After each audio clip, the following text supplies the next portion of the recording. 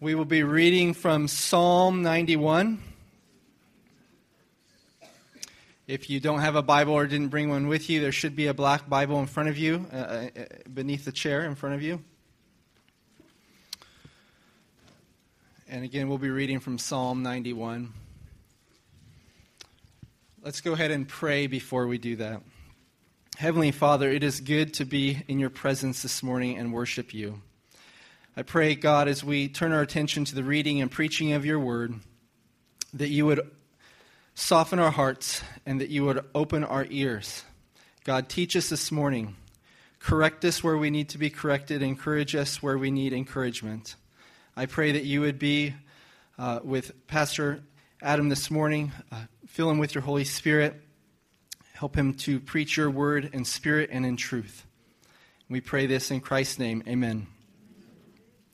Psalm 91. He who dwells in the shelter of the Most High will abide in the shadow of the Almighty. I will say to the Lord, my refuge and my fortress, my God in whom I trust. For he will deliver you from the snare of the fowler and from the deadly pestilence. He will cover you with his pinions, and under his wings you will find refuge. His faithfulness is a shield and buckler. You will not fear the terror of the night, nor the arrow that flies by day, nor the pestilence that stalks in darkness, nor the destruction that wastes at noonday. 1,000 may fall at your side, 10,000 at your right hand, but it will not come near you.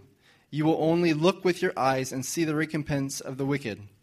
Because you have made the Lord your dwelling place, the Most High, who is my refuge, no evil shall be allowed to befall you, no plague come near your tent.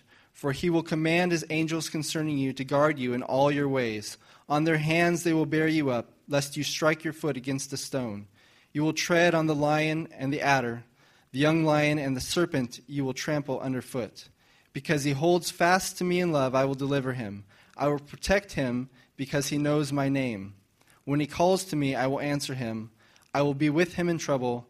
I will rescue him and honor him. With long life, I will satisfy him and show him my salvation. This is the word of the Lord. You may be seated.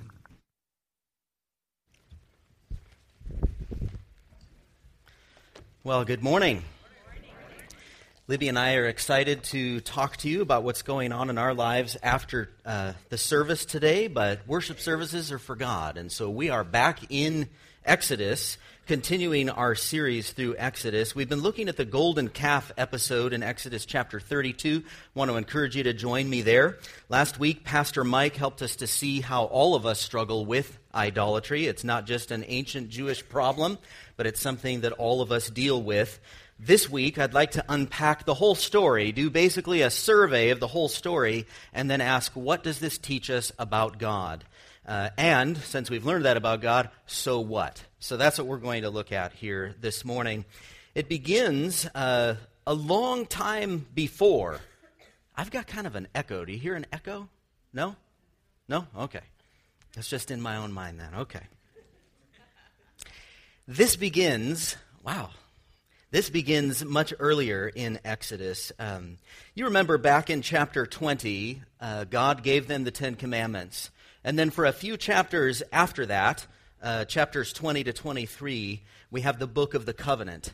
And this whole section is God introducing the covenant. So if you flip through with your thumb and you look at those chapters, you can see that that is happening there. And then at the end of all of that, you have the people agreeing to what God has presented. Exodus 24, verse 3, Moses came and told the people all the words of the Lord and all the rules, and all the people answered with one voice and said, all the words that the Lord has spoken, we will do. And then you remember they had that covenant meal. The elders and the 70 leaders were all invited to come up the mountain and have a covenant meal with God. This wasn't just dinner together as friendship, but it was a meal that symbolized that we have agreement together around what has just been put forward from chapter 20 to 23.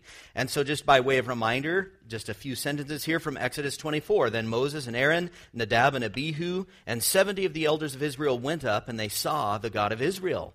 There was under his feet, as it were, a pavement of sapphire stone, like the very heaven for clearness. And he did not lay his hand on the chief men of the people of Israel. They beheld God and ate and drank. So that was the introduction of the covenant, and then it was ratified. Both parties God's people and God both said, yeah, we'll do this. This is good. We like the covenant. We will do it. Everything that the Lord has spoken, we will do. But then you have a breaking of the covenant. And that's in Exodus chapter 32. Right after the people said, yeah, we'll do that. That's awesome. They turned around and they broke the covenant. Exodus 32 verse 7. And the Lord said to Moses, so Moses is up the mountain and he's getting the commandments and he's all ready to come down and tell them about it and stuff. But he's been up there for a while. And the Lord said to Moses, go down, for your people whom you brought up out of the land of Egypt have corrupted themselves. Now that first sentence is disturbing in a lot of ways. Obviously the fact that they've corrupted themselves, but also notice your people whom you brought up out of the land of Egypt. There's already a little bit of separation. These have been my people, and I want you to go and talk to my people. He's saying to Pharaoh, let my people go. Now all of a sudden these are Moses' people. It's kind of like maybe a dad or a mom saying, your children are, out of control here. They have turned aside quickly out of the way that I commanded them. They have made for themselves a golden calf and have worshipped it and sacrificed to it and said, these are your gods, O Israel, who brought you up out of the land of Egypt. And the Lord said to Moses, I have seen this people, and behold, it is a stiff-necked people. In other words, they're not bowing their head in worship. They're stiff-necked. They're going to do what they want to do, regardless of what God says. This corruption, of course, that he talks about, is a rejection of God, and it is shocking. In the Exodus story, many of you have grown up in the church, and so you're familiar with these stories and so on, and so they don't have the shock value that they would have if you were just reading this like a piece of literature, and you come to this part of the story, and you're expecting things are going to get really awesome here, right? You've got all these agreements, and there's a meal, Moses is up getting the stuff, and then boom, you've got this horrible thing that actually threatens to undo it all. You had the 10 plagues, the Passover, the Red Sea, bringing his people out. And then you have 10 commandments and the covenant meal and all these promises about a promised land. Everything is now threatened by what the people have done here in chapter 32. When we lived in Israel 20 years ago, there was a discussion group between Christian and Jewish university students at the Hebrew Union College. And the subject that day was sin. In Reform Judaism, the definition of sin is missing the mark. And so we decided to have a discussion about the fact that as Christians, we understand that sometimes sin is missing the mark, but there's a whole other broad range of definition to this word that sometimes it's missing the mark, but not always. Sin is sometimes described, and I would say usually described, as a deliberate, intentional rebellion. And one of the Christian students in this debate brought up this very text here in Exodus. He said the golden calf episode was a little bit like the honeymoon night that the husband goes out to get ice while the wife sleeps with the bellhop. This was not just a missing the mark, like, oh, I was trying, but this was a deliberate and intentional and quite shocking rebellion and betrayal and adultery that happened here. In fact, God says in verse 8, they turned aside quickly. This seems to be what is bothering God. They turned aside quickly. Like, your breath still smells like the meal that we all had together, where we all agreed to all of this, and then you're going and you're following after another God. And so the response that God has to this is wrath. It is not just a legal punishment of sin like, oh, I need to do this because I'm a righteous judge. But this was wrath. This was visceral almost, if you want to use an anthropomorphism to speak about God. He responds with wrath. Some covenants in the Bible are conditional. Others are unconditional. This particular covenant was conditional. In other words, if you obey, I will bless you. If you don't obey, then you will die by the sword, die by famine, and so on. And that is what is happening here. So the first instance that we see of God's judgment coming down on the people, which must include death, because death is the penalty for sin that is set up within the first few chapters of Genesis. So the very first thing that we begin to see is in chapter 32, verse 26. Moses said, who's on the Lord's side? So he goes down the mountain, finds out what's going on, and he says, who's with me? In other words, but really he says, who is on the Lord's side? Come to me, he says. And all the sons of Levi gathered around him. So you can imagine this scene. I don't know why somebody hasn't made a good movie about this particular scene. Perhaps because it would be R-rated. because it's so intense. But so all the sons of Levi come and they gather around him. So these are the priests, right? And they've all got swords. So these weren't just like lowly little waifish monks or whatever, but they all come running around him and they've all got a sword. And Moses sends them out to go and kill people throughout the camp. Presumably, this isn't in the text, but presumably the people who were most responsible for what had just happened here. And we're told in verse 28 that about 3,000 men of the people fell. So this is phase one of God's response to what is happened here. And down in verse 35, God also sent a plague. And we're not told if anyone died from that plague, but certainly they got sick, and usually people die by the plague. So this is the scene, right? We're talking about the setting. This is the setting. This is kind of the introduction to this particular account, is we've got a really, really bad situation going on, and here we see Moses begin to shine. This is leadership at its best, and I think we can learn a lot from Moses as he handles these couple of chapters. The first thing that he does is he prays. Even before he goes down the mountain, is he prays, because he knows what this means. This is disaster. This could mean that everybody's about to be wiped out. And keep in mind that the context here is that he's sitting on top of Mount Sinai, which is smoking like a kiln, and there's fire and there's lightning and earthquake and so on as God is interacting. And so this is not some small, light, whoops, we shouldn't have said that. I'm really sorry about that. But this is a big deal. This is a covenant-breaking situation, which we see Moses understanding when he breaks the tablets, symbolically breaking the covenant there. So he begins by praying for the people, even before he goes down. In fact, even before he goes and he finds Joshua, who was kind of halfway up the mountain. So Joshua's hearing what's going down in the camp, but he doesn't know what it is, and he thinks it's war. And it's so interesting that Joshua stays there waiting for Moses. He stays there. He thinks war is happening in the camp, but he's been told to stay, and he stays. And he waits until Moses gets there. And Moses, he says, look, I think I hear war in the camp. And Moses says it's not war, but it's singing. And they end up going down. But even before that happens, Moses hasn't done anything yet, and he prays.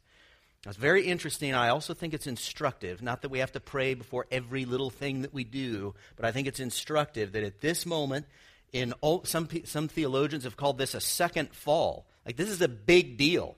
You've got this restoration that's happening and this massive break of covenant. Immediately, Moses goes to his knees, and in Exodus 32, verse 12, I'm just going to read one sentence of his prayer. This is worth studying, all of it. Moses says to God, turn from your burning anger and relent from this disaster against your people. Next thing that Moses does after he prays is he goes down and he puts a stop to the sinning. Verse 21, he took the calf that they had made and burned it with fire and ground it to powder and scattered it on the water and made the people of Israel drink it. That's pretty intense. And people have wondered, well, what exactly is the symbolism there? I have my favorite interpretation, and I think it has to do with where that all ended up at the end of the process, but who knows what happened there. But basically, he took this calf, and everybody ate it. And but the main thing to see here is that Moses got into the middle of everything, and he put a stop to what was about to bring on serious destruction, like complete destruction of the people. He put a stop to it. The next thing that he does is he checked in with Aaron. He basically goes up to Aaron, and they were using, very polite language with each other, apparently, but he basically says, what is going on? What happened? What are you doing? Kind of a thing. And Aaron's response is so unacceptable that it's actually a little funny. And I struggle because I'm not sure if God thinks this is funny, like as we're reading through this story. His response is so ridiculous that it kind of makes you chuckle, but I'm not sure if that's appropriate. But anyway, here's what Aaron says in verse 22. Let not the anger of my Lord burn hot. You know the people, that they're set on evil, for they said to me, make us gods who shall go before us. As for this Moses fellow, which is intentionally disrespectful, the people are like, we don't know where this Moses guy went. And yet it has been clear up till now that God has appointed this Moses fellow to be the one that tells them exactly what to do and when to do it, and they ought to wait. They say, well, it's been a few days. It's been like a week. We haven't seen. Well, it doesn't matter. Hang on a second, and he'll be back. This is the way that it's going to be. But as for this Moses fellow, the man who brought us up out of the land of Egypt, we don't know what has become of him. So I said to them," this is Aaron talking, "so I said to them, 'Let any who have gold take it off.' So they gave it to me, and I threw it into the fire, and out came this calf." I mean, that's fun. That is funny, right? I mean, and it's also interesting that Moses doesn't even respond to him. So, and we have to read into this. We don't know what he was thinking. Some commentators think that Moses thought, well, maybe that's what happened, because he's not beyond thinking that there might be some kind of demonic power that could do this. But more likely, I think, is that Moses looked at him like, okay, I'm going to go talk to somebody with a mind on, and we're going to, this is a serious leadership failure. So after some questions, he figures out what's going on, he puts a stop to it, then he talks to Aaron, and immediately Moses knows what's going on. It's leadership failure. Leadership failure.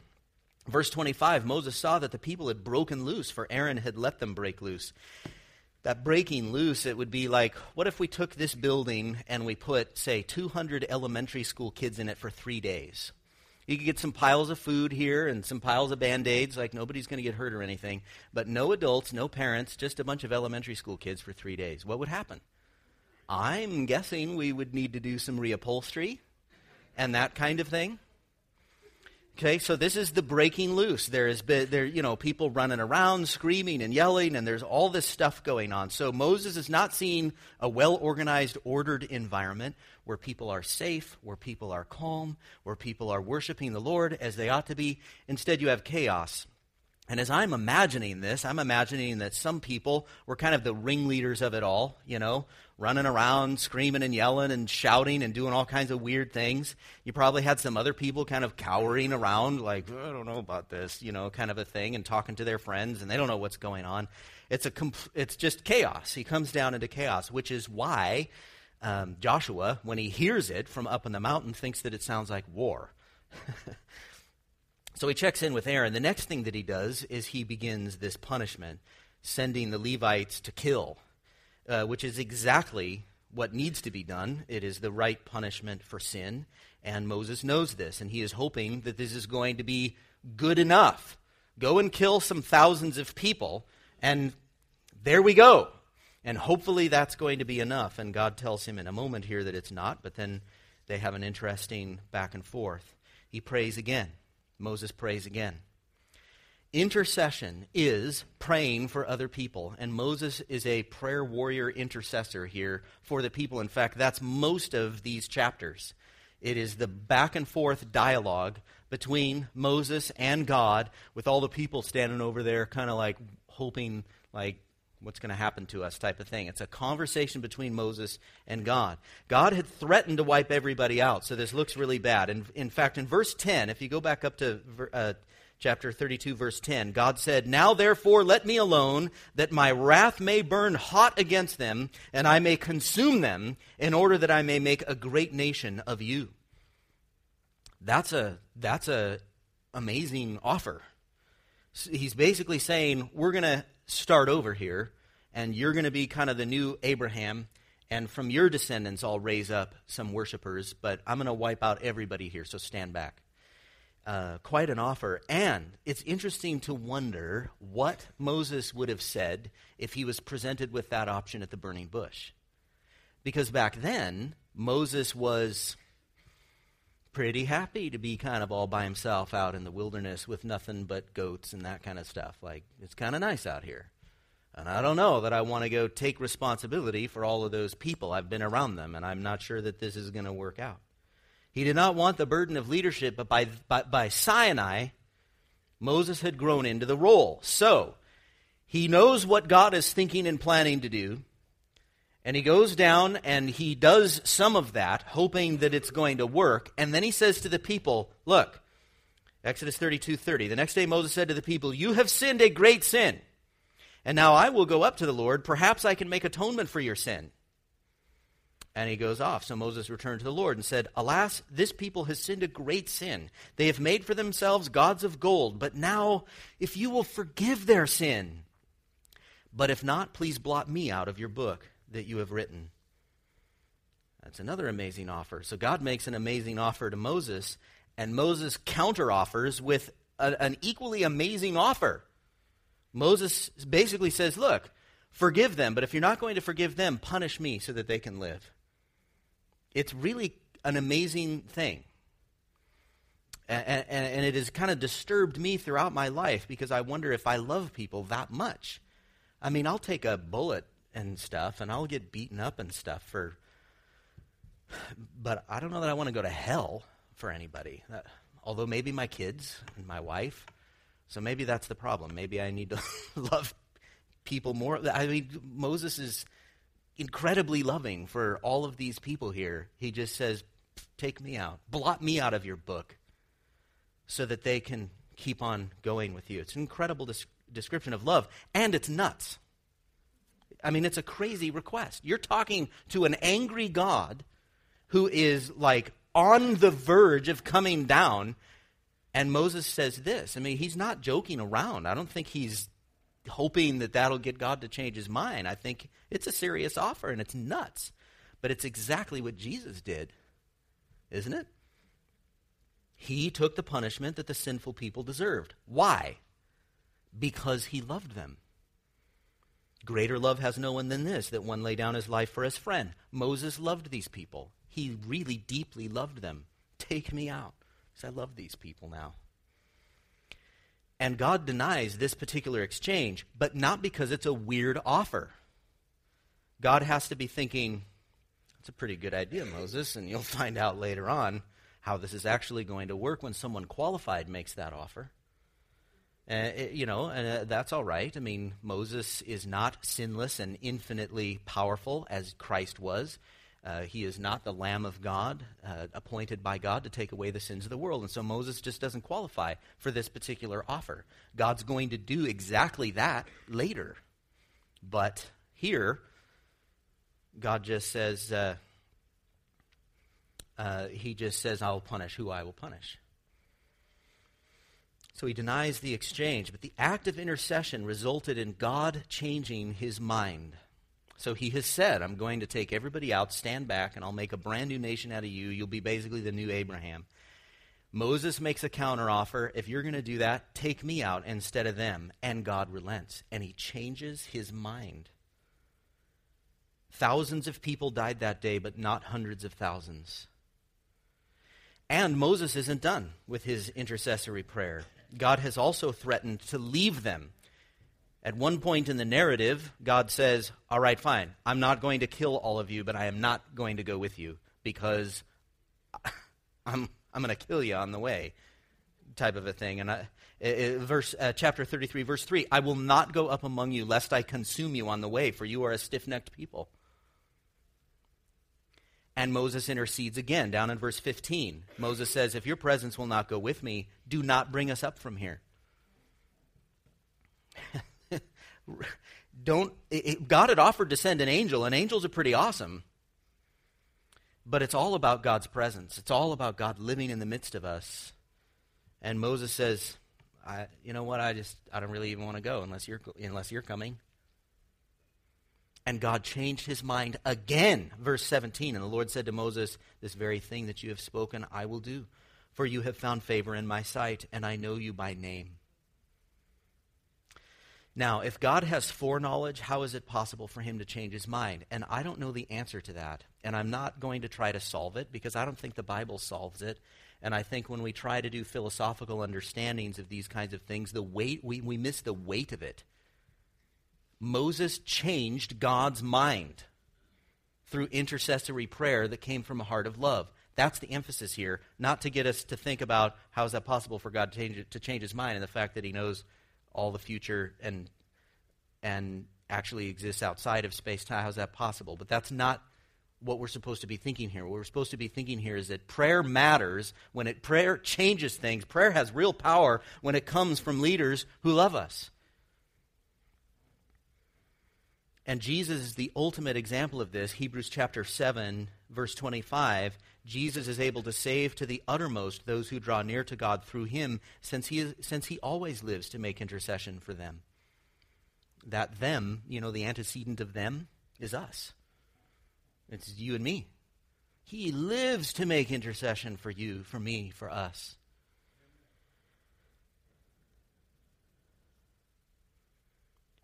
Now, the result of this is that the covenant was renewed, which was not how it looked like things were going to go at the beginning of this account. But the covenant was renewed. This could have been a total disaster, but it ended up bringing full restoration between God and mankind. Full restoration. If you look at chapter 33, verse 10, God says, "Behold, I am making a covenant." In other words, do-over. And then you look in chapter 34, what are those instructions? A new set of the Ten Commandments. Now, the first set, God made. It was made out of stone, and God made, and God wrote on it. The second set, God says, okay, I'll write on it, but you're going to give me the tablets. Who knows why that was? But that's interesting that, who knows, the first few days, or quite a while, he was up there for 40 days after that. I would guess that the first quite a long time of that was Moses chiseling out these things for God to write on. But they've got a do-over. He has negotiated a do-over. And as God renews the covenant, please take a look at this here in Exodus chapter 34, verse 6. God says something very interesting about himself, and it's very interesting, it's very important because it's repeated 6 times later in the Bible. And repetition is one way that we know this is important. When God says something many times, this is important. So look at what God says here. Exodus 34, verse 6. The Lord passed before him and proclaimed, the Lord, and you know that's all capitalized, and so this is the proper name of God, the salvation name of God, Yahweh. And so God says, Yahweh, Yahweh, a God merciful and gracious, slow to anger, and abounding in steadfast love and faithfulness, keeping steadfast love for thousands, forgiving iniquity and transgression and sin, but who will by no means clear the guilty, visiting the iniquity of the fathers on the children and the children's children to the 3rd and the 4th generation. And Moses quickly bowed his head toward the earth and worshipped. Let's look at each one of those phrases. God is merciful and gracious. That has to do with undeserved kindness. And these words, this kind of range of words, has to do with compassion. That God is aware of the fact that we are human beings, and as a result, we are not, infinitely powerful, but we are frail.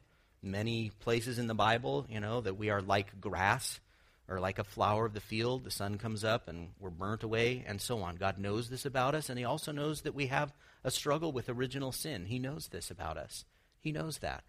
Psalm 103, as a father shows compassion to his children, so the Lord shows compassion to those who fear him, for he knows our frame. He remembers that we are dust.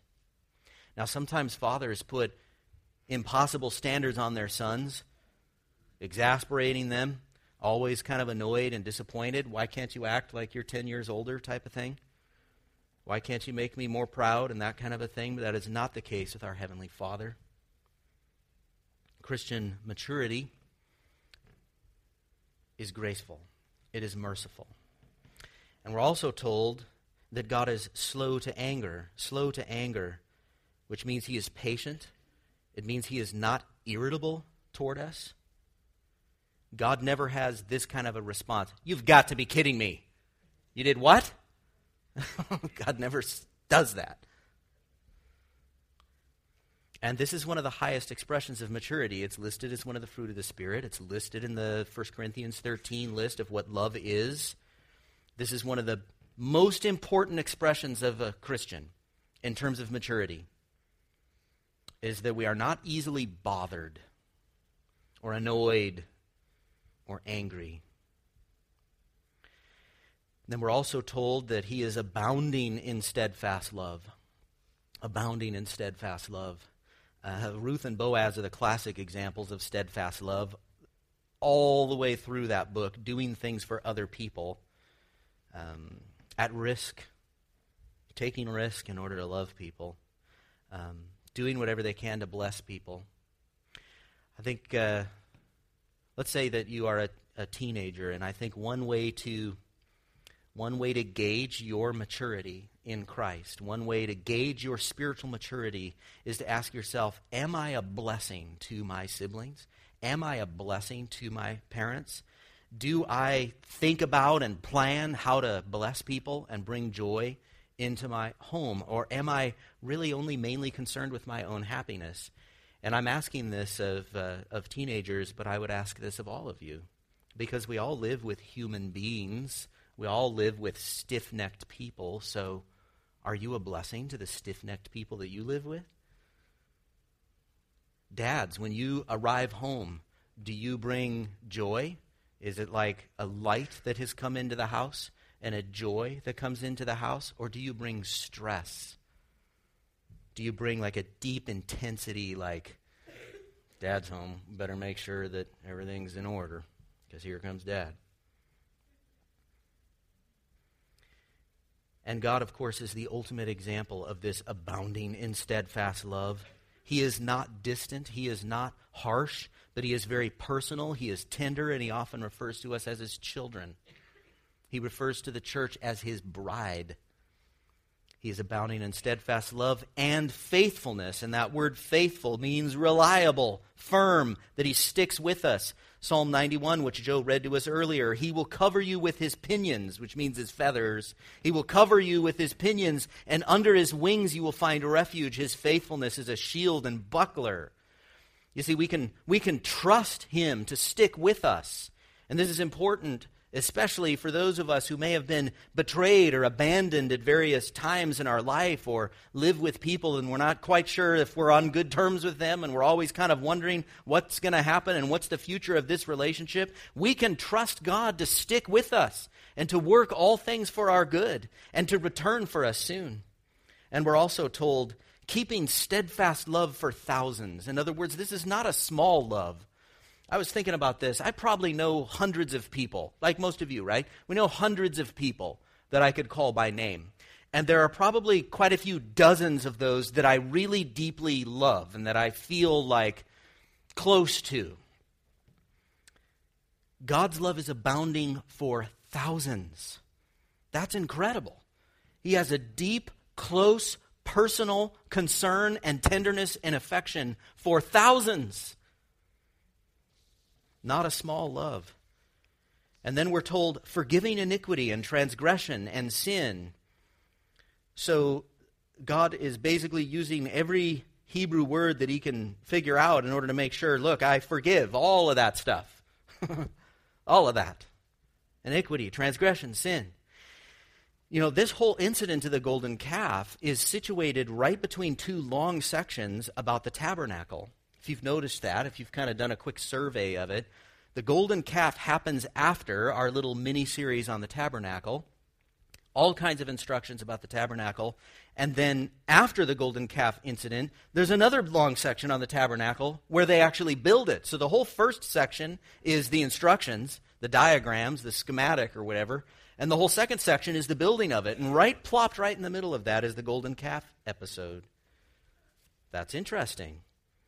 This whole thing is surrounded by the tabernacle. Well, what is the tabernacle? What is the purpose of the tabernacle? It is a system of atonement for sin. It is all about forgiveness. So it is true, sin is serious, and there's no doubt about this, and we should all shrink back from this particular story because all of us could fall into some weird, odd, fast, and deep betrayal of God. In fact, the writer of Hebrews, who is an expert in helping us understand how to read the Old Testament law, he says, "Take care, brothers, lest there be in any of you an evil, unbelieving heart, leading you to fall away from the living God. But exhort one another every day, as long as it is called today, that none of you may be hardened by the deceitfulness of sin." So we should shrink back from these stories, recognizing that there's a pretty fine line between me and that ancient Jew. But the very next phrase in Exodus here, the takeaway is that God forgives. He is forgiving. He forgives iniquity and transgression and sin. Ephesians 1:7, in Christ we have redemption through his blood, the forgiveness of our trespasses according to the riches of his grace. And that's important. We have redemption through his blood. See, sin requires death. Sin requires death. We're told here in Exodus, he by no means clears the guilty. In other words, sin must be punished. Jeremiah 25 gives us a picture of God's wrath against sin. Thus says the Lord, the God of Israel, said to me, take from my hand this cup of the wine of wrath, and make all the nations to whom I send you drink it. They shall drink and stagger and be crazed because of the sword that I am sending among them. Sin must be punished. It's got to be punished. God doesn't indulge sin. He doesn't just let horribly abusive people go on and on and on all the way through eternity, hurting his people and so on. He can't just sweep it under the carpet and say, well, that wasn't that big of a deal. No, sin must be punished. But for all who repent and believe in Christ, we're told by Isaiah 53, the Lord has laid on him the iniquity of us all. The Lord has laid on him, Christ, the sin of all of us, and punished him instead of us. So that the Westminster Shorter Catechism words it this way: justification is an act of God's free grace, wherein he pardons all our sins and accepts us as righteous in his sight, only for the righteousness of Christ imputed to us and received by faith alone. So what? Now we're on the last page here. So what? Now we've done the theology, we understand the passage, we see the major themes here, but now we just have to say, all right, so what? And I would propose 4 so whats. And the first thing is to know God and to commit your life to saying, look, I might do a lot of things on this earth, but the main thing that I need to do is to know God.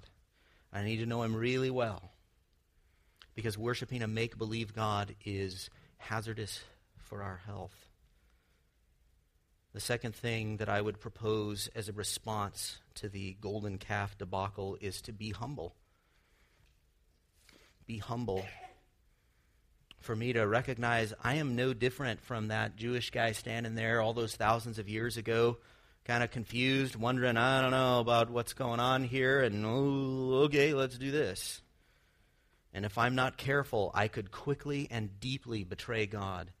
And some of you have seen this in your life. You're going along, you're singing the worship songs, you're doing the stuff, going to the Bible studies, and then all of a sudden, boom, a quick and deep betrayal. And you're looking back saying, how did that happen? We all have that potential.